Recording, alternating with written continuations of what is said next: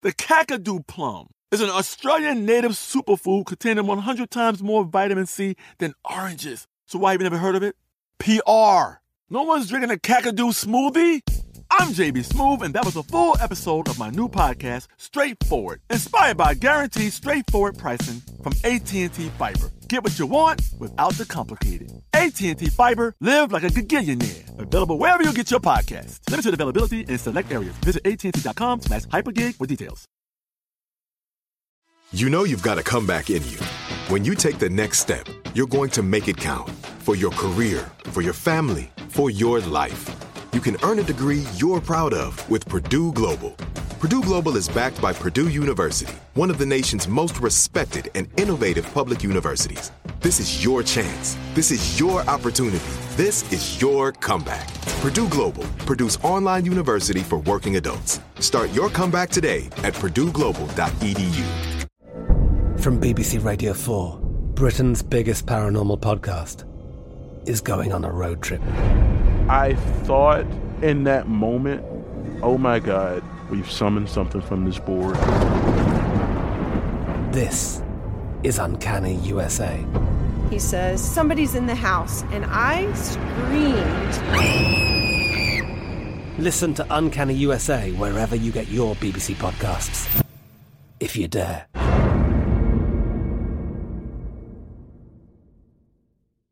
When you buy Kroger brand products, you feel like you're winning. That's because they offer proven quality at lower than low prices. In fact, we guarantee that you and your family will love how Kroger brand products taste, or you get your money back. So next time you're shopping for the family, look for delicious Kroger brand products, because they'll make you all feel like you're winning. Shop now, in-store, or online. Kroger, fresh for everyone. Boy. Oh, man. The tough part about being, like, caught up on episodes, more or less, is that we recorded yesterday. I have no new banter for you. No. Nothing has happened since then. All I could talk about is, like, oh, I recorded a podcast episode yesterday. No one cares. No one wants to hear about your damn podcast. Oh, no. That's real. It's the last thing our listeners want to hear about. What's going on about our podcast? That's real, though. I don't know. There's something about having been in the world of self-promotion for so long that I'm, like, so burned out on it. And I'm like, nobody cares about your dumb projects. Nobody wants and then to hear. someone asks, and you're like, oh, yeah, I do this project. And they're like, wow, cool. Tell me more. Yeah. What? You want to know? I don't know. I always do that, like, not to name drop this constantly, but I worked a little bit on the show Stranger Things when I was doing props on set. And, you know, that show excites people. And also, like, you know, it's name droppy. Like, I'm not going to walk into a party and be like, hey, everybody, I've got stories for you. Because I assume people, like, you know, they don't care. They want to hear about my work day. But then someone will randomly be like, oh, I wanted to ask you about it, but I figure you're sick of talking about it. I'm like, no, I'm actually fine talking about it. I thought you were sick of hearing about it. And we end up just not saying anything. See, sometimes it's best to just talk about it. Yeah. Well, hopefully you all beautiful, wonderful, talented listeners are out there schmoozing for us. Yeah. Telling everyone at your parties about our show because we'd love to have them. We'd love to have your friends in here, too. That's right. So don't We're forget. all friends together. Talk it up. Talk it up. Never, ever stop talking about Ridiculous Romance. Uh-oh. I want you to make it your entire personality. Whoa. I want you to lose friends because you're the person who never shuts up about that podcast you listen to. You're wishing some bad futures upon No. listeners. It's better for them. Oh, you sure? You didn't need those friends anyway. Oh, okay. Bad You friends. have us. Oh, no. Eli's really trying to encourage the parasocial relationships here. Look, if it gets us those sweet, sweet downloads, I'll do anything. Oh, Lord. I'm scared. Can you tell our renewal is coming up soon? Yeah, right. Well, today's episode is fun. Yeah, it is. Little trivia mixed in here. Some classic television stuff we haven't been to in a while. Not since, oh, geez. I mean, we've done some movies in Hollywood and stuff, but like these TV royals we haven't gotten into since like Desi and Lucy, I feel like. I guess not, yeah. And it's such a cool world. Mm-hmm. And I figured, given the subject of today's show, we need to adjust our format a little bit, okay? So, Diana, you're up. I want you to go ahead and choose a category. I'll take ridiculous romance for 500, please. All right. The idea for this popular game show, known for giving contestants the answer and asking for the question in response, was created by a husband-wife team in 1964. What is Jeopardy? That is correct. Yay! Hooray! And that means you're going to win a copy of our home game. Oh. Ridiculous Pursuit. Yes. Actually, that would be a really fun game. Yeah, please. Someone develop a board game around our podcast.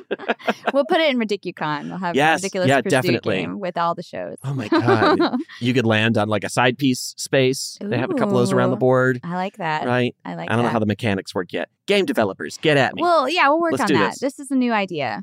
But today, we're talking about Jeopardy, which is probably the most popular game show ever made. It's famous for its inverted answer question format. But the show's creator, Merv Griffin, he didn't come up with the idea all by himself. Mm-hmm. Once again, like Lucy and Desi, TV history was made by a couple that found each other at the perfect time and came together to create a legacy that would change the industry forever. So, let us do this action. What is Go? Yes! Hey there, friends, come listen well. Eli and Diana got some stories to tell.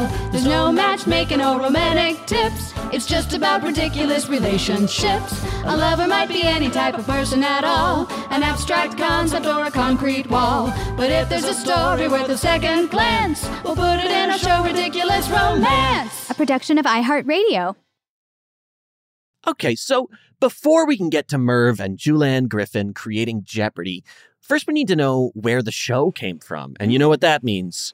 It means before we settle down into something serious, we're going to take a quick fling with history. Just answer the question. In 1938, both the first radio and TV game shows were broadcast. On the radio, the show was called Information Please. And it's kind of the standard panel quiz show with funny answers like a Wait, Wait, Don't Tell Me or something like that. Mm-hmm. Now on TV, the first game show was a British series. There's only about 4 episodes. It was called Spelling Bee. It was actually adapted from a radio show and they just put it on camera.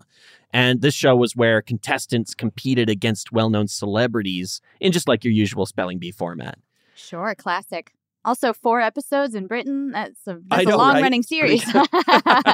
Yeah, season 2 might come out any day now. So, of course, these were big hits, and by the mid-1940s, TV game shows were starting to get really popular. But they were all still pretty, low stakes, kind of silly jokes and prizes. Mm-hmm. Nothing major. You win a box of Rice-A-Roni, you win a new pillow.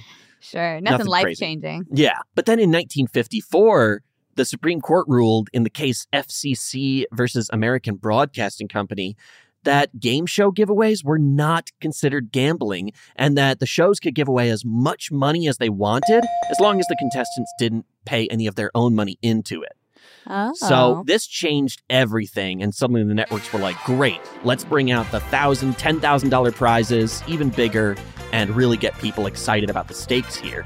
High-stakes quiz shows like 21 and the $64,000 question suddenly became all the rage. But then in the late 1950s, a series of scandals rocked the quiz show world. Oh. So TV, was just beginning to really take root in American culture at this point. So people were still kind of innocent about it. Whatever they saw on TV must have been what was really happening. Of course. It's happening in the box in my living room. Obviously. I can see it right there with my own eyes. TV never lies. But obviously, we know better now. Yeah. All that high-stakes TV was incredibly staged. Right. Producers would script episodes. They helped popular contestants win so they could come back. Or even the opposite, they would try and trip up contestants that they thought were boring the audience so that they wouldn't win. And they had to keep putting them on TV. Damn. I mean, it sounds very much like how we know reality TV to operate today. Right, absolutely. Reality TV is some of the most fake shit in the world. It's incredible. Some of us may remember Dr. Joyce Brothers, the famed psychologist. For example, History.com says she won a few times on $64,000 question, but they felt like her streak was not good TV. So they tried to stretch questions out into categories that she wouldn't know. But she won anyway because she's a smart lady. But in 1957, there was this kind of awkward, nerdy-looking guy named Herb Stempel who had been dominating in the game 21 week after week, just cleaning him up. Mm-hmm. But then this clean-cut, handsome TV type named Charles Van Doren came in, handily beat Herb. And the show then turned Van Doren into like an American hero and celebrity. He became the new reigning champion. And historian Maxine Fabe said Van Doren was, quote, too likable, too special, too important an icon to the American dream of success to fade from view. And it turns out the producers were actually coaching Van Doren before every taping session of the show. They would tell him everything, and not just the answers to the questions, but like when he should pause and think about it, or when he should like wipe his forehead when he was sweating too hard. Like, here's where you need to really start sweating, Mr. Van Doren. This question makes you nervous. Yeah, Show me nervous. And this one, you're going to have to get up and go pee while you think about it for a while. So it turned out that all of this was completely choreographed and staged. And it wasn't just Van Doren getting coached. That nerdy guy, Herb Stempel, he was told by the network that if he threw the show and lost, they would give him a high salary job. Oh, wow. So even though his like big question versus Charles Van Doren was about his own favorite movie, Marty, Herb pretended that he didn't know that it was the Best Picture winner that year. He got the question wrong, and now Van Doren was the new champion. Well, guess what? When it came to it, the network did not give Herb that job. So obviously, he was pretty pissed that he'd thrown his fame in the trash and also didn't get a good job now. So he started talking to reporters, talking to the police. You know, at first, nothing really came of it. NBC was pretty good about burying this kind of stuff. No way. Yep. But in 1958, reporters got a hold of his story, evidence started to come up, and soon the public and the DA of Manhattan were all made aware of what was going on here. Now, technically, nothing that NBC or the game shows were doing was illegal, but they held all these hearings on it, and during the hearings, the grand jury estimated that 2/3 of the witnesses they questioned lied under oath, including Van Doren, who later admitted to it. And this, of course, was illegal. They're like, we want to ask you about something you're doing that's not illegal. And everyone's like, I'm going to quickly break the law. Yeah, right. Now, you know, everybody avoided jail time, but there was a bunch of fines, bunch of trouble. Mm-hmm. And then in 1960, this caused Congress to amend the Communications Act of 1934, and this made fixing game shows quite illegal indeed from that point on. You might have heard this story because you might have seen the 1994 movie Quiz Show, directed by Robert Redford. This was all about this story between Herb and Van Doren. John Turturro played Herb Stempel, and Ralph Fiennes played Charles Van Doren. We have not seen this. We need to watch this movie. I know. That's pretty good casting. It's supposed to be one of the greats. Like, it's supposed to be just a really good. Yeah, I'd definitely watch this. Yeah. So, spoiler alert for the 1994 Quiz Show movie, but that's what happens. Guess what happens? But ultimately, you know, the law changed, but the biggest thing about all this was public trust in these shows was gone. The people, the American public, was shocked to learn that what they were seeing with their own eyes on their own TVs in their own living rooms might not be true. Just heart attacks all across America. Ow. Broken trust. No one was going to come back from this. They rejected big dollar quiz shows after that. Ratings dropped. Shows were canceled. It was crazy. But that all brings us to our central romance, Merv and Julianne. Now, born in 1929, Julianne Wright wanted to be an actress, so she moved to New York City after high school. She said in an interview with FullVanaReview.com in 2016 that a lot of the jobs she had at the time don't even exist anymore, like operating an addressograph, which basically prints addresses on envelopes. Wow. Probably that machine is probably the size of a room. Right? Now it's the size of my palm. Yeah, right. Well, in 1950, Julianne was working as a secretary on the Robert Q. Lewis show, and she had to bring Robert Q. Lewis a cup of coffee on camera. Now, of course, Julianne's wearing heels. She's extremely nervous. So when she walks out on stage, she spilled the coffee everywhere. And Lewis sent her to a microphone and asked her, "Why'd you spill my coffee?" She said her balance was off because she, quote, lost 2 pounds last night. Oh. When Lewis asked her how she lost 2 pounds in one night, she said, quote, "Well, I wanted to lose it, and I knew if my body temperature went down, I would. So I slept naked with the window open and snow coming in." Which the audience thought was the funniest damn thing they ever heard. It was a different time. It's a different time. I know. I was like, I didn't feel the need to laugh, but hey, it really worked for them. Comedy was different back then. It worked. They were like, who would have the snow coming in, I guess. Right? Or they were like, a lady can be naked. Whoa! Oh, boobs. Implied boobs. At any rate, she got huge laughs for this, and Robert Q. Lewis was like, okay, star power, so he started bringing her on the show regularly. Mm-hmm. Now, Merv Griffin was born in 1925 in San Mateo, California. His father was a stockbroker, so 1925, you can imagine things weren't great for his family when he was young. Mm-hmm. As a kid, Merv would sell magazines door to door to earn money for the family. He also played organ at his church. Merv was actually a really talented musician at a young age, and by age 19, he was singing on the radio.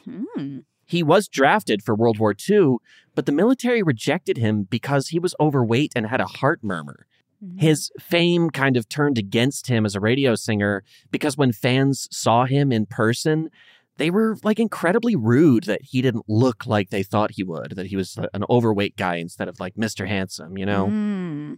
So he sounded like a sexy Frank Sinatra type or something. I think they were picturing, exactly. And they were like, that's not what I thought. Yep. That's rude. He said in New York Times in 1962 that, quote, "Because of my weight, I had to hide. Listeners would write romantic letters in to the radio station, but the network kept me a mystery." Oh, wow. When he first started on TV, he said they would do whatever they could to hide him. He said, quote, "Their favorite device was to use me in a beach number. I was always singing behind an umbrella or a waterfall."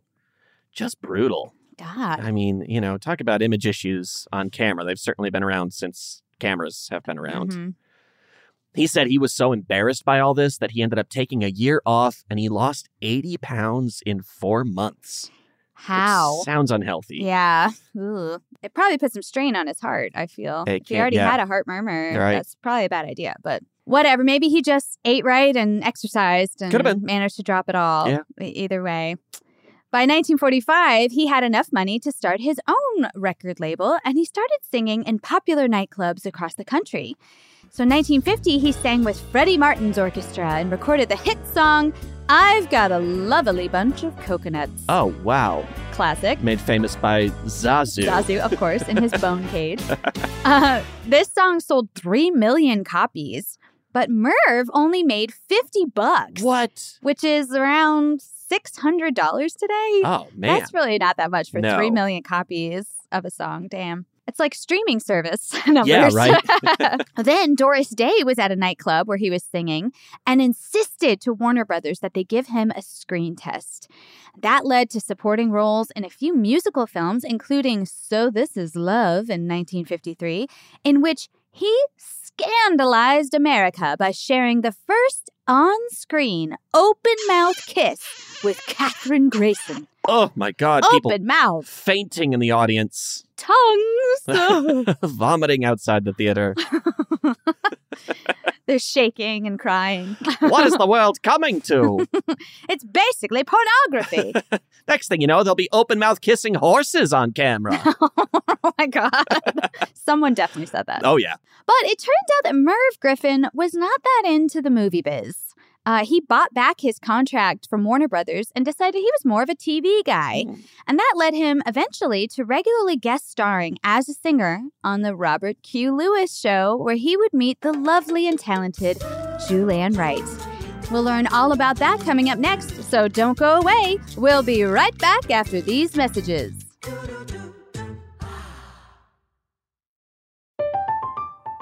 I'm Katya Adler, host of The Global Story. Over the last 25 years, I've covered conflicts in the Middle East, political and economic crises in Europe, drug cartels in Mexico. Now I'm covering the stories behind the news all over the world in conversation with those who break it. Join me Monday to Friday to find out what's happening, why, and what it all means. Follow The Global Story from the BBC wherever you listen to podcasts. Today I'm going to give you some straightforward advice on how to deal with naughty kids. How about instead of timeouts, time-ins? Time for you to start paying some bills. I'm JB Smoove, and that was a full episode of my new podcast, Straightforward, inspired by guaranteed straightforward pricing from AT&T Fiber. Get what you want without the complicated. AT&T Fiber, live like a gigillionaire. Available wherever you get your podcast. Limited availability in select areas. Visit AT&T.com/hypergig for details. This is it. Your moment. This is your time to make your comeback with Purdue Global. When you come back with a Purdue Global degree, you create opportunity for yourself, your family, and your future. It's a degree you can be proud of, a degree that employers will trust and respect. Purdue Global offers working adults like you over 175 flexible degree programs to meet your specific career goals. These include associate, bachelor's, master's, and doctoral degrees and certificates. Purdue Global degree programs range from nursing to business to communication and more. Whatever your interest, we have the degree that will move you forward. You have the knowledge, you have the experience. Now it's time to get credit for the work you've done and earn the recognition you deserve with Purdue Global, Purdue's online university for working adults. You know you're worth it. We do too. So don't wait another second to get the degree that will take your career to the next level. Start your comeback today at purdueglobal.edu. There's a lot happening these days, but I have just the thing to get you up to speed on what matters without taking too much of your time. The 7 from the Washington Post is a podcast that gives you the 7 most important and interesting stories, and we always try to save room for something fun. You get it all in about 7 minutes or less. I'm Hannah Jewell. I'll get you caught up with the 7 every weekday. So follow the 7 right now. Welcome back to Double Jeopardy, where values are doubled. This is always the most exciting part of the show to me. Double Jeopardy. Like, woo. Yeah. It's really anybody's game at this point. They always say that. Uh-huh.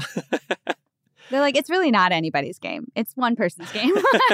You never let more than one person win. Yeah, the person in dead last can win in Final Jeopardy. That is true. And I appreciate that about some games when you're like, I'm doing poorly, but I know the values go up and there's still a chance. Yep. So even if you're behind early on, you got to keep hope alive. Right. Unlike real life. I know. Just give up now. So Julian Wright was now a regular part of the Robert Q. Lewis show. He was this classic 1950s, like horn-rimmed glasses comedian, and she was the perfect goofy foil to him. She said, quote, "He brought out the worst of me and we always got laughs. We ad-libbed for years." She said it really changed her perception of famous people, too, because she was a secretary. She used to bring all these celebrities coffee when they came on the show. But now that she was one of their peers, she was seeing that, quote, they were just regular people. Celebrities. They're just like us. Just like us. Julianne said that she even saw some big actress come onto the show who was so nervous before she went out that Julianne had to show her to the bathroom so she could puke beforehand. She's like, oh my God, this movie star, this queen of glamour, and I'm showing her where she can puke because she's so scared of going on TV. Julianne also had a big crush on this actor Dick Haymes, who was the star of a movie called State Fair. But he came on the show, and before he went on camera, his crown tooth came off. So she had to use her clear nail polish to help him stick it back on. She said, quote, "I thought, here I am. My heart would flutter when I saw this guy, and now I'm putting his tooth back in." It does demystify them a lot, doesn't it? Yes. But then came the singer Merv Griffin, who Julianne said had, quote, a gorgeous voice. Merv would laugh at everything Julianne said, so they hit it off quickly and became best friends before long. I get it. I would be your friend if you laughed at everything I said. Right. I'm like, I need to hang out with you. Then Merv poached Julianne to his own show in 1956, which really pissed off Robert Lewis, and he hated Merv for years. Oh, damn. But Merv and Julianne's friendship soon turned to romance, and in 1959, they got married. Later that year, they had a son, Tony Griffin. Things were just getting better and better for them. Merv was hosting a few shows on his own, including a few game shows. Now, because of all the recent scandals, the public didn't want anything to do with high-stakes quiz shows. Right. Industry surveys said between 87 and 95% of viewers knew about the quiz show scandals and did not trust them anymore. Damn. Which is a huge, I mean, I guess that shows everyone, how right? much the news was like, there's one thing you got to know about. Right. Now it's a little bit harder to get everybody on the same page. So most of the big quiz shows were canceled. Game shows became more about small prizes, matchmaking, like our favorite, the dating game, or celebrity panels. And Merv hosted a few of these. He even filled in on The Tonight Show after Jack Paar retired and before Johnny Carson took over. Okay, not a bad gig. All right. But in 1964, Merv wanted to develop a new game show. Merv and Julianne were on an airplane when she told him that it had been years since a good quiz show was on, and maybe it was time for the industry to try again. But Merv, explained to her audience still didn't trust those kinds of shows. They thought all the contestants got the answers ahead of time. Mm-hmm. So she said, quote, "Then come up with a show where you give them the answers and admit it, and then make them come up with the questions." Ooh. Now, Merv, who knows a good idea when he hears it, is like, "Go on, tell me more. Say more." Uh-huh. Julianne explained in her interview, quote, "So I said, the answer is 5,280. And Merv said, the question is how many feet are in a mile? And I said, the answer is Kathy Fiscus. And he said, what's the name of the little girl who fell in the well in the 1940s? She said 221B Baker Street. He said, where does Sherlock Holmes live? Ugh. By the time the plane landed, they had a show. Hate to say it, but if you said the answer is 5,280, I'd be like, you would have number? no idea. An arbitrary number? Merv knows more than me. Number of days it's going to take before I get this one. Yeah, exactly. Well, Merv only had one concern about this format, and that it was that there wasn't enough tension in the show to keep it interesting. So, Julianne said, quote, why not take money away when they get the answer wrong? That'll put them in jeopardy. Boom. Say that one more time. I feel like if you were making this into a biopic, it would feel unrealistic. I know, right? But that's so cute. I love that story. Yes, you're totally right. That'll put him in jeopardy. What did you just say? What's that? Write that down. I'd be like, not true. Can't be. Can't be. He's sitting on the plane just humming. What was that? Hey, that's catchy. He actually, side note, Merv did write the song for that as a lullaby for his kid originally. Oh, really? Yeah, and then jazzed it up and made it the Jeopardy theme. It's called Think. And it's not in the public domain, and we're not going to pay for it on this show, so you're not going to hear it today. You just have to play it in your head for yourself. So they had this great idea. Julianne and her sister Maureen built model sets in their kitchen, while Merv designed the layout of the game board. Now, Julianne said the executives at NBC were worried that the show was too hard for people like me who don't know about 5,280 or whatever. So they kept kind of dumbing it down for me. And eventually, NBC picked it up without even shooting a pilot episode. They were just like, let's do this. And the show, of course, was a wild success. It first aired in 1964 with host Art Fleming. Its first champion was a witty 26-year-old Southern woman named Mary Eubanks, who was given the final Jeopardy answer, quote, "Good night, sweet prince," was said to him, to which she responded, "Who is Hamlet?" And she won $345. Oh. That's only about $3,000 today. But Mary said it was enough for her to go and see every show on Broadway while she was in New York. Lucky Mary, you could not even get a ticket to Hamilton for $3,000. She did say that in her interview. She was like, Broadway was cheaper back then. It was a different time. It was like 50 cents to go to the show, probably. Now, Jeopardy with Art Fleming ran until 1975. So in 1976, the only thing in Jeopardy was Merv and Julianne's marriage. Oh, yeah. It feels like fame and fortune is what led to their eventual divorce that year. Julianne said in her interview with Fulvana Review, quote, "We had a lot of fun. He was a lot of fun when we met. As time went on, he got busier and more well-known. It just wasn't as much fun." Merv had grown accustomed to a life of luxury, which Julianne says she enjoyed, of course, but it all got to be a bit much. They were once invited to have lunch with Princess Grace Kelly in Monaco. And Julianne said that it was lovely and, quote, wonderful being waited on by all these footmen. But then she thought about being Grace Kelly and having to be in charge of all that and make sure everything was perfect all the time.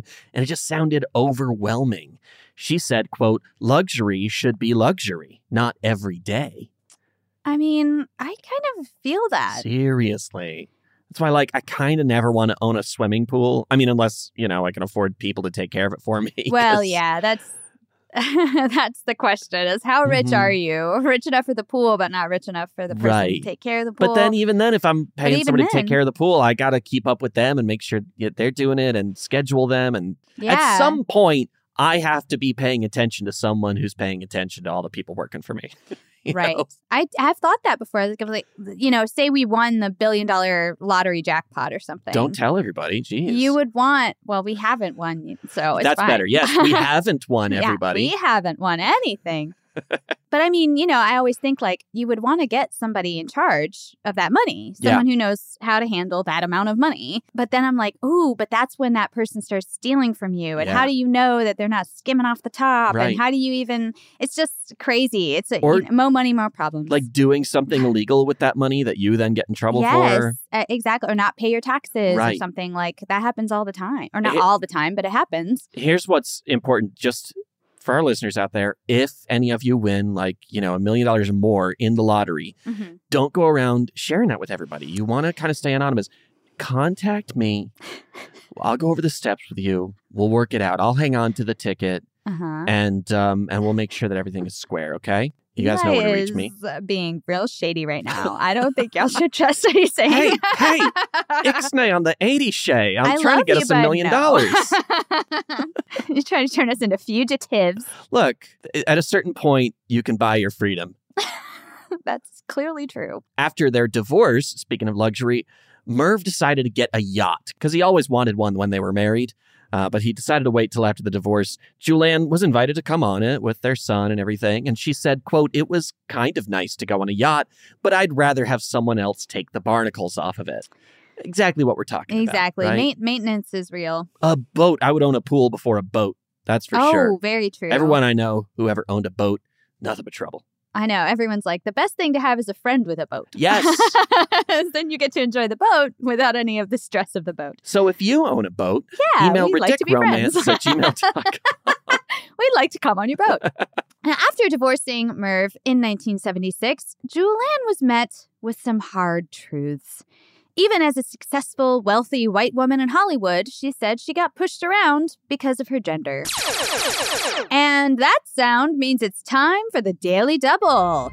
The category is some bullshit. Oh, okay. What is your wager? Oh, me? I will say $32,000. Wow. Yeah.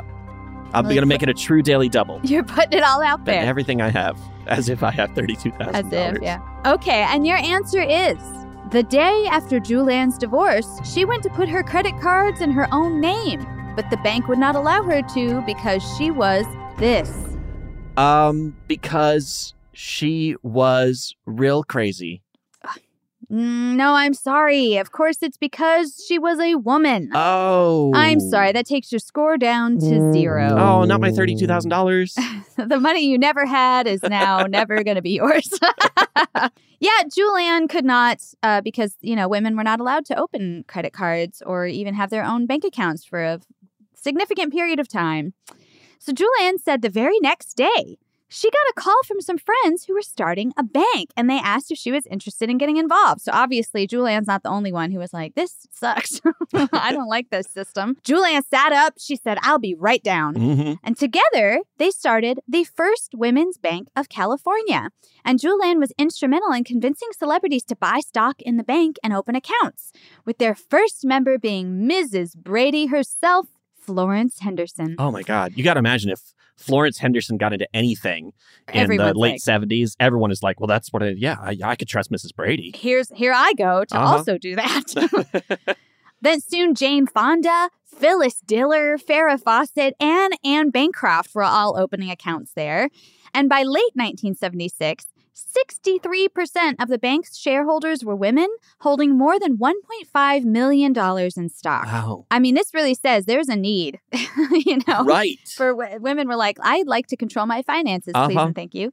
The bank's own board of directors didn't think women had enough experience with personal finance, so the women in charge put extra effort into making sure to help women manage their money, especially after a divorce.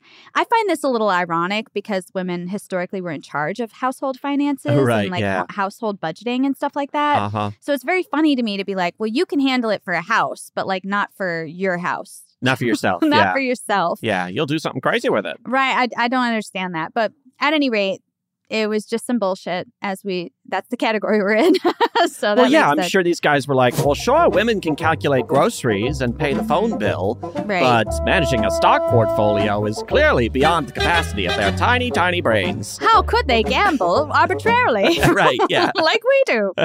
Now, women from all over the world came to visit them to kind of learn how to open banks themselves, and soon similar banks were opening in Japan and countries in Africa. This is a cool legacy. Amazing, yeah. Oh, but wait a minute. We skipped over one of the most important games of all. I mean, we just said that Jeopardy got taken off the air in 1975. Oh. So what the heck have we been watching this whole time? Great question. With no answer. With no answer, right? Well, of course, the show was rebooted in 1984, and Merv Griffin was right back at the helm. But this time, Art Fleming turned down the job. Now, Art was very popular, and Merv needed a new host, who, of course, ended up being Alex Trebek. But Trebek didn't get the job on his own. Merv was pushed to hire him by an executive at NBC.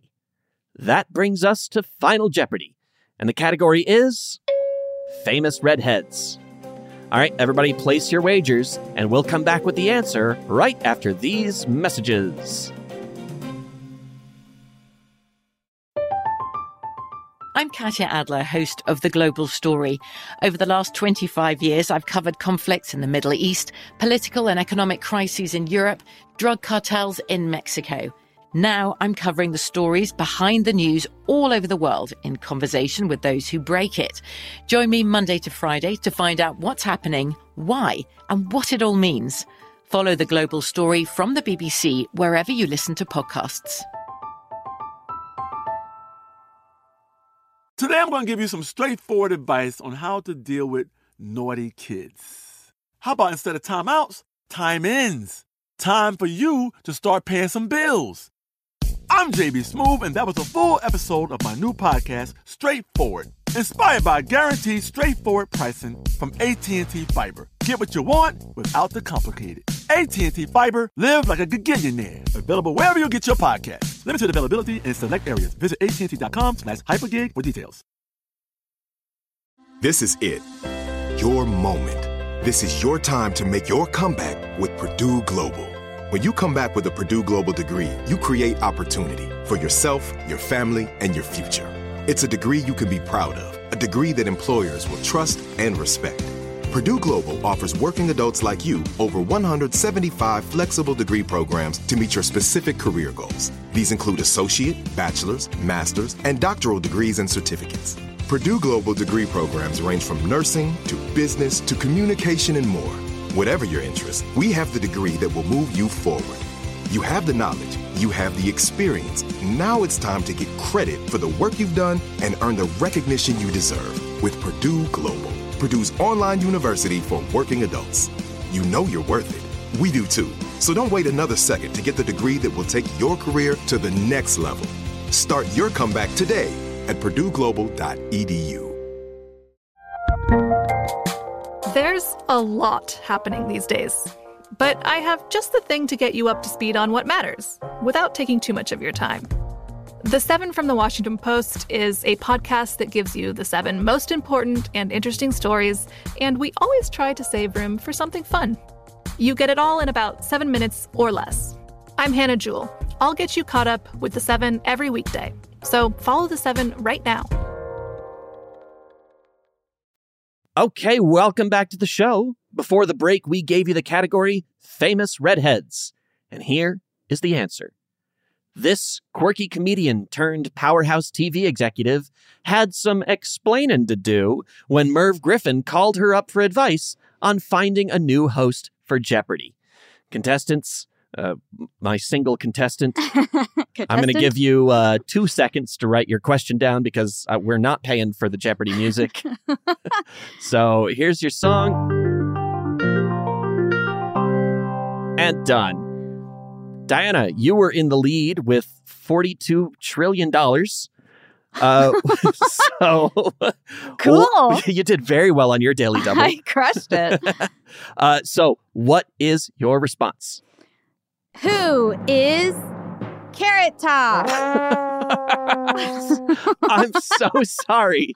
Carrot Top was actually not an NBC executive in 1984. I'm so sorry. You might not be coming back next week, but let's go ahead and find out what your wager was. $41 trillion. Oh, I'm so sorry. You'll be leaving with a measly $1 trillion today. Hanging my head in shame, let me tell you. Well, let's find out the real answer. So Merv was super nervous about replacing Art Fleming, who, of course, had been very popular. But the show was moving to Los Angeles, and among other reasons, Fleming was not willing to move. Sports Illustrated said in 1989 that Fleming hated the glitz and polish of the new LA show, saying, quote, "People are more intelligent in New York. New Yorkers are alive, with it. In California, there's no mental stimulation. A typical conversation consists of, I've got a new diet. How's your tennis game? Are those clothes from Gucci? And then you look at each other." I love that. I love that Art Fleming's idea of a conversation in LA all ends with people just staring in silence at each other. What an indictment of LA. We got nothing else to say. I've exhausted my conversation skills. I really have nothing to offer. Man, the LA-New York feud, I guess that's been going on since Hollywood began, too. I know, right? I always associate East Coast, West Coast with Tupac and Biggie, but no, it was Art Fleming. First, it was Art Fleming. Art versus Trebek was the original. Fleming v. Trebek was the West and East Coast battle originally. Wow.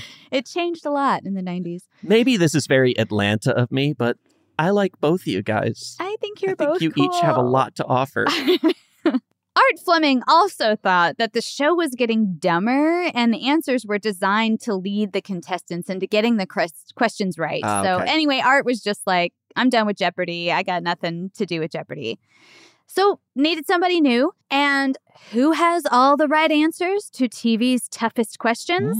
The one and only Lucille Ball. That's Lucy! Right, our bestie Lucy. Oh, I love Lucy. Merv was friends with her, so he calls her up. He's like, listen, I got to replace Art. What am I going to do? And she said, oh, I know. You got to take this guy, Alex Trebek. Oh, amazing. Canadian, calm, eloquent. Right? Everyone loves him. He had been hosting a ton of game shows before that point. Right? A classy gentleman. Right. Trustworthy. He had it all. Everything you needed. What do you want? The rest is history, obviously. Trebek hosted the show until his own death in 2020. That's a long time. Yeah. I mean, he was like the guy. Yeah. Sad coincidence, though, Art Fleming died in 1995 from pancreatic cancer, and Trebek died from the same disease 25 years later at 80 years old. Oh, no. Well, Merv Griffin continued to have a very successful career, and when he retired in 1986, Forbes magazine said that he was the richest Hollywood performer in history. Wow. Merv himself said that he never knew his own net worth because, quote, it would keep me from sleeping at night. It's like, don't tell me. He's like, I'm remembering selling newspapers as a kid door to door, and I feel like I would not like myself. Right. From the Jeopardy theme song Think alone, which he wrote, he said that he made close to $70 to $80 million. Whoa. Again, they will not be seeing a penny from us for that song. I'm sorry y'all can't hear it today. We are not going to play it. Merv was best friends with Ava Gabor from the mid-'80s until her death in 1995, but she said that they had never been lovers. Now, Julianne moved to a farm in Fluvanna County, Virginia in 1988, where she installed a tennis court, and she would invite her friends to come visit and play. Those friends, no one important, just some riffraff. like an old actor buddy from her teenage theater days when she did summer stock named Jerry Silberman. Who ever heard of that guy? Boring. Sounds like a real nobody. Except later he would change his name to Gene Wilder. Gene! You get me again! Gene Wilder and his wife, Gilda Radner, along with their friends, Mel Brooks and his wife, Anne Bancroft, would come and play tennis with Julianne every Sunday for 15 years. Oh, my God. She said all the time they spent together, they never stopped laughing. I would learn Of tennis course. just to play with them. Right? I'm like, I don't like to run and stuff, but like, I'll do it for y'all. I'm not into sports, but I am very into Young Frankenstein. So, Oh my God, so good. And Julianne and Merv remained close friends their whole life, despite the divorce. She said, quote, he loved my family and I loved his. So we'd have lots of family get-togethers. He'd take us all on trips. He loved to play games, which I didn't. I still don't. She laughed at herself for this because games are kind of her whole thing. Right. I get that. I don't love games either. So right. But you I haven't made understand. millions of dollars creating games. Very true. So I'm allowed to dislike them. Yeah. They have done, what have you done for me, games? She said it was like being a chef. She's like, you love giving food to other people, but you don't want to go home and cook. I see You know? that. Or I don't see like that. or I don't like eating it that much. Mm-hmm. I could see really enjoying making up the rules and like the Yeah. structure of a game, but being like, I don't want to play it. Right, right. I don't like to compete. Watching people have fun playing the game you made Ugh. and going, whatever I'm so glad you guys are having fun, but it looks awful. How tedious. Who came up with this garbage? Who did this? You get the answers and give the questions. Whose dumb idea was that? Keep She's me like out of slapping herself. So yeah, Julianne helped create Jeopardy. She also helped Merv on some of his other shows. And she and her sister later started a game company called Jam and Candy. In 1992, when TV game shows were kind of drying up, Julianne read in the paper that people were starting to make games on PCs. She said, quote, so I called up my sister and said, Maureen, do you want to start making games for PCs? Maureen said, what's a PC? And I said, I'll call you back when I find out. I love that. What's a PC? I'll look it up on a PC. That's so Hollywood, though. You know, like, Right. I never heard of this thing before, but let's go make some money at it. True. Yeah. She's like, it's the next big thing. Uh-huh. Got to figure it out.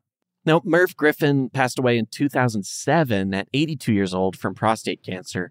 His tombstone reads, I will not be right back after these messages. It's just so great. I love a good joke on a tombstone. Me too. Did we already talk about Jack Lemmon's? I don't think on the air, no. His tombstone says, Jack Lemmon in... It's so good. It's so good. brilliant. I was like, what a perfect joke. I Yeah. love it. But after Merv Griffin's death, a Hollywood Reporter published an article saying that Merv Griffin had been a closeted gay man. Oh. Reporter Ray Richmond said that Merv lived his life in the closet, but that it was always a well-known secret in Hollywood. Merv himself always dodged questions about his sexuality. He even joked to New York Times once, quote, I always tell everybody I'm a quarter sexual. I'll do anything with anybody for a quarter. Just like boomer answer. Right. I'd be like, you should value yourself more highly. Right. A lot of this first came up when, in 1991, a man named Brent Plott, who was an employee of Merv's who worked as a bodyguard, a horse trainer, and a driver, filed a $200 million palimony lawsuit against Merv Griffin. He said that he was Merv's lover and his business consultant for years and was entitled to a piece of Merv's empire, according to New York Times. Plott told NBC News, quote, we lived together, shared the same bed, same house. He told me he loved me. Now, palimony is a not technically a legal term, but it's a portmanteau of pal and alimony. It refers to situations where the involved parties aren't married, but it is, referenced in the courtroom pretty often. And there are cases where people have won these lawsuits. And that same year, 91, Danny Torrio, who was the host of Merv's 1970s disco show Dance Fever, filed an $11.3 million sexual harassment suit against Merv for his behavior back on Dance Fever. Yeah. Well, both cases were dismissed, Merv said of Plott's claims, quote, "This is a shameless attempt to extort money from me. This former bodyguard and horse trainer was paid $250 a week, lived in one of 2 apartments underneath my former house as part of his security function, and left my payroll 6 or 7 years ago. His charges are ridiculous and untrue." But Ray Richmond says in Hollywood Reporter that these scandals only pushed Merv further into the closet. He writes that Merv, quote, "certainly didn't owe us an explanation, but maybe he owed it to himself to remove the suffocating veil he'd been forced to hide behind. Then again, Merv carved his niche in the entertainment world at a time when being gay wasn't okay, when disclosure was unthinkable, and the allegation alone could deep six one's career." Huh. So, yeah, I mean, this is a tough one because, I'm sort of believe victims, you know what I mean? Yeah. Of course. And of course, someone with a lot of money is going to say whatever they got to say. And the richest man in Hollywood, it's believable that he could get a case dismissed. Easily. Fairly easily. On the other hand, this is sort of what's wrong with, that's the problem, is saying, oh, there's a certain sexuality it's not okay to be. So I can blackmail you. I can do anything I want to you. And all I have to do is do this one accusation and everyone will believe me instead of you because of the associations that they have. Right. If I suggest that you're a sexual deviant or abusive or a pervert or anything like that, the public and the courts will believe it merely because I'm saying you're gay. Yeah. And they already they think of that as a deviance and as a perversion. So it's easy to believe that you could be capable of anything. On the third hand, you got to look at Plott and Theriot both coming out and making these claims, probably bringing a lot of that same negative attention to themselves. That's true, too. For having had, especially Plott, who said, we slept in the same bed together. I don't know if he'd want to put himself through that for $200 million, but it seems like a lot to go through. It's very true. There's not a lot of reason to do it. Even if he wins the money, there's so much stigma, right? Even in the 90s, that it's like, why would you do it if it wasn't really true? Right. But then on the fourth hand, you have a lot of money and people want a piece of it, so they find a way to get a piece of it. Yep. It's just frustrating. Yeah, and unfortunately, that's really all the information there is out there about it because the cases were dismissed. Of course. I'm sure Merv did what he could to get it out of the news as much as he could, and being one of the most wealthy and powerful people in Hollywood, he probably had those connections to keep it out of the news. Yeah. Up in the air. I could not speculate on this one. Well, and that's part of Ray Richmond's story in Hollywood Reporter. He doesn't bring it up till after his death, and it's immediately after his death, and he points that out. He's like, it's weird that in 2007 we can't even talk about it, So. Yeah. Yeah, on the plus side, that article from 2007 laments the challenges of being gay in Hollywood. And Richmond writes, quote, "While it seems everything has changed today, little actually has. You can count on the fingers of one hand the number of high-powered stars and public figures who have come out." Yeah.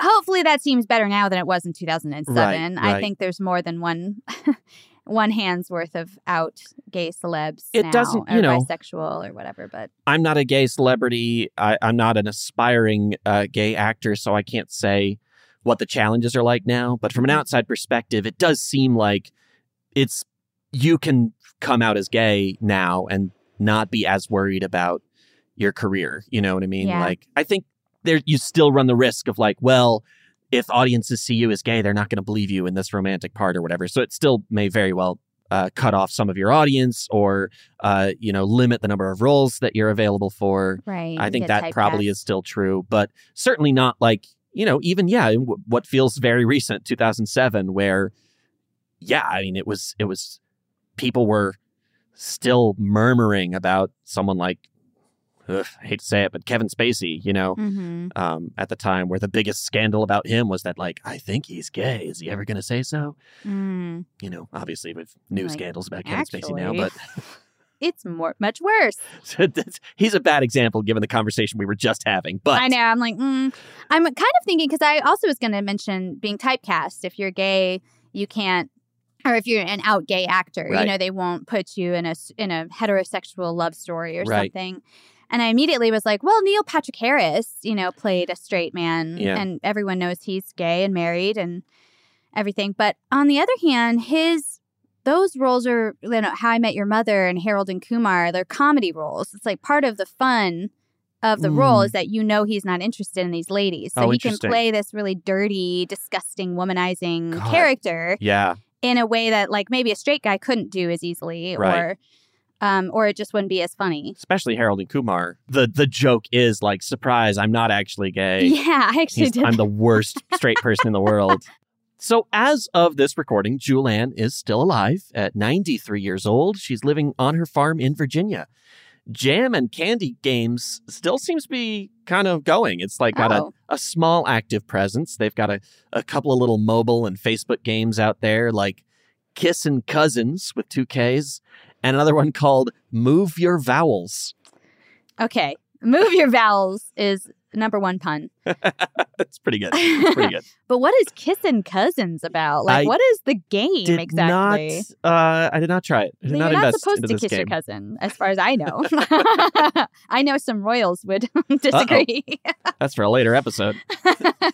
Julianne told the Fluvanna Review in 2016 that the game company hadn't made any money, but they would like to start hiring people, so it'd be nice if they did. But she said she'd learned enough from show business that you can't set your expectations too high for anything, really. But then when she was asked about the best part of her life, she said, quote, "That's too hard to answer. I liked my waitress job because of what it did for me. People say that when you serve others, you're serving yourself. That's true. I loved my marriage, my son, my family. I'm glad I got the farm. The tennis court changed my whole life. It's almost like when I was born, I was put in a magical chariot and went through life like an idiot, being blessed with all these opportunities. My life has been unbelievable." I agree with Julianne. Her life has been unbelievable. Yeah, tennis court would change my life, too, if Mel Brooks started hanging out there. I mean, Anne seriously, Bancroft. Gene Wilder and Radner. Gilda Radner coming on. over every week? Come on. What friends? That's a party I would crash in our time travel Oh, my God. party. Yes. I'd be way more noticeable. Yeah. Obviously, You couldn't they'd be blend like, into the background. what are you doing here? But if I could, I would. If I could blend in, I would definitely go and laugh.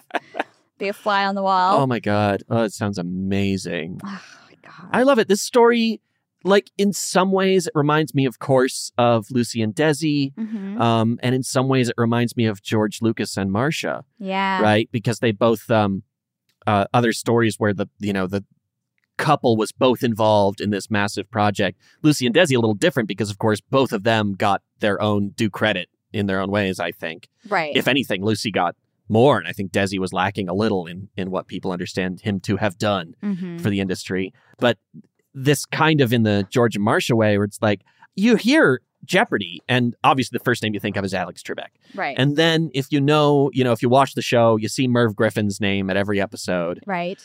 But who the hell has ever mentioned Julianne in talking about Jeopardy? And the whole thing was kind of her idea, or at least she was, the two of them really developed it together. Right. I mean, if her story's right, she's the one who's like, well, give them the answer then. Yeah, I don't know, put them in jeopardy. Like, Yeah. she's totally coming up with the whole thing. Exactly. And their divorce was relatively amicable from what I could tell. They did stay friends their whole life, which I loved, like Lucy and Desi. Right. But it's not like she came out later and was like, actually, Jeopardy was my idea. Give me the money, Right. She was just like, no, yeah, we were a couple, and he asked me what I thought, and I told him, and we made this show. Well, I'm glad we know about Julianne now. Right. Because I think that's really cool. And again, what a cool life. Seriously. Just to even be on a 60s show, I know. cutting it up with the host. That would be such a fun gig. By accident, too, By right? accident, Like, you exactly. screwed up on camera. I don't know. It reminds me of The Simpsons where Bart does I Didn't Do It. He went out on Krusty's show and he accidentally knocked a set over. Oh, right. And then he says, I didn't do it. And everyone laughed. And then he was got famous for that. I love it, too, because she was nervous and then she spills the coffee and she's like, ugh, I'm fired. You know, she must have had like a thought in her head, like, well, I did the thing I was scared I would do, and now I'm screwed. Yep. But then she was just funny on the mic. Yeah. And it was like, that's all you need. So that's just, I guess that's the magic of the TV movie biz. That's what makes it kind of addictive, is that sometimes the most random little thing just sends you off into a journey that you never expected. And that's what people are like, I want that. Right. I want that. I want that. So everybody tell your friends about the show so we can get a TV show out of this. Let us spill some coffee on screen. Give me a chance. I can spill coffee. It's as good as anyone. Don't tell my old boss at the breakfast place. I used to work at. Let's get you on Jimmy Kimmel. You can spill coffee all over him and see what happens. Well, I do hope that Merv Griffin was not a big piece of shit also. I know, right? But obviously not for us to decide, I suppose, because I don't have enough information. Yeah. We can both not say those people were lying and not say, Merv Griffin was guilty or innocent. Yeah. Just leave that one there. That one's Yep. That one's for you to decide. You enter your own speculation stations. Oh. Decide for yourself. Yeah. Yeah. Merv ain't here, so. Yeah. In fact, hey, write in and tell us what you think. There you go. About Merv Griffin. Write in and tell us how much you're going to tell your friends about the show. And write in and tell us if you won the lottery. Oh, my God. Or Jeopardy. Another thing I want to do in an episode coming up, there are several couples who fell in love on Jeopardy as contestants. Aww. And of course, I'd love to talk about Alex Trebek and his marriage to Jean also. So we'll get into some more Jeopardy stuff on the show. Totally. I have 1, 2, 3, 4 people I know have been on Jeopardy. Wow. Which I feel like makes me smarter. I mean, yeah, I guess. My 5th grade teacher, Mr. Green. Smarter by association. Yeah. Mr. Green. My high school girlfriend was later on Jeopardy. A friend of mine from college and another friend from high school was on a couple years ago. I don't think I know anyone who's ever been on Jeopardy. Well, you know somebody who knows people who've been on Jeopardy, so... Close enough. You're a little smarter by association. Maybe I'm the smart one, and everyone's waiting for me to be on Jeopardy. Hey, have you thought about that? Great. I'm just kidding. We watched an No one is waiting for me to be on Jeopardy. we watched that episode last night, and you knew the answer so well, you didn't even feel like you needed to respond. I felt like that was pretty impressive. Yeah, because I was definitely paying attention. Yeah, I know, right? You were scrolling on your phone like, whatever. Yep. Council of Mycia. Anyway, whatever. Heard it all Madeline L'Engle. Uh-huh. That's the one I knew. Yeah, that's the one you The knew. Wrinkle in Time. That's the one I knew. Sam, I think his name was Sam. If you're listening, I did the same thing you did. And the final Jeopardy question was supposed to be, what is Our American Cousin? The play that Abraham Lincoln was shot at.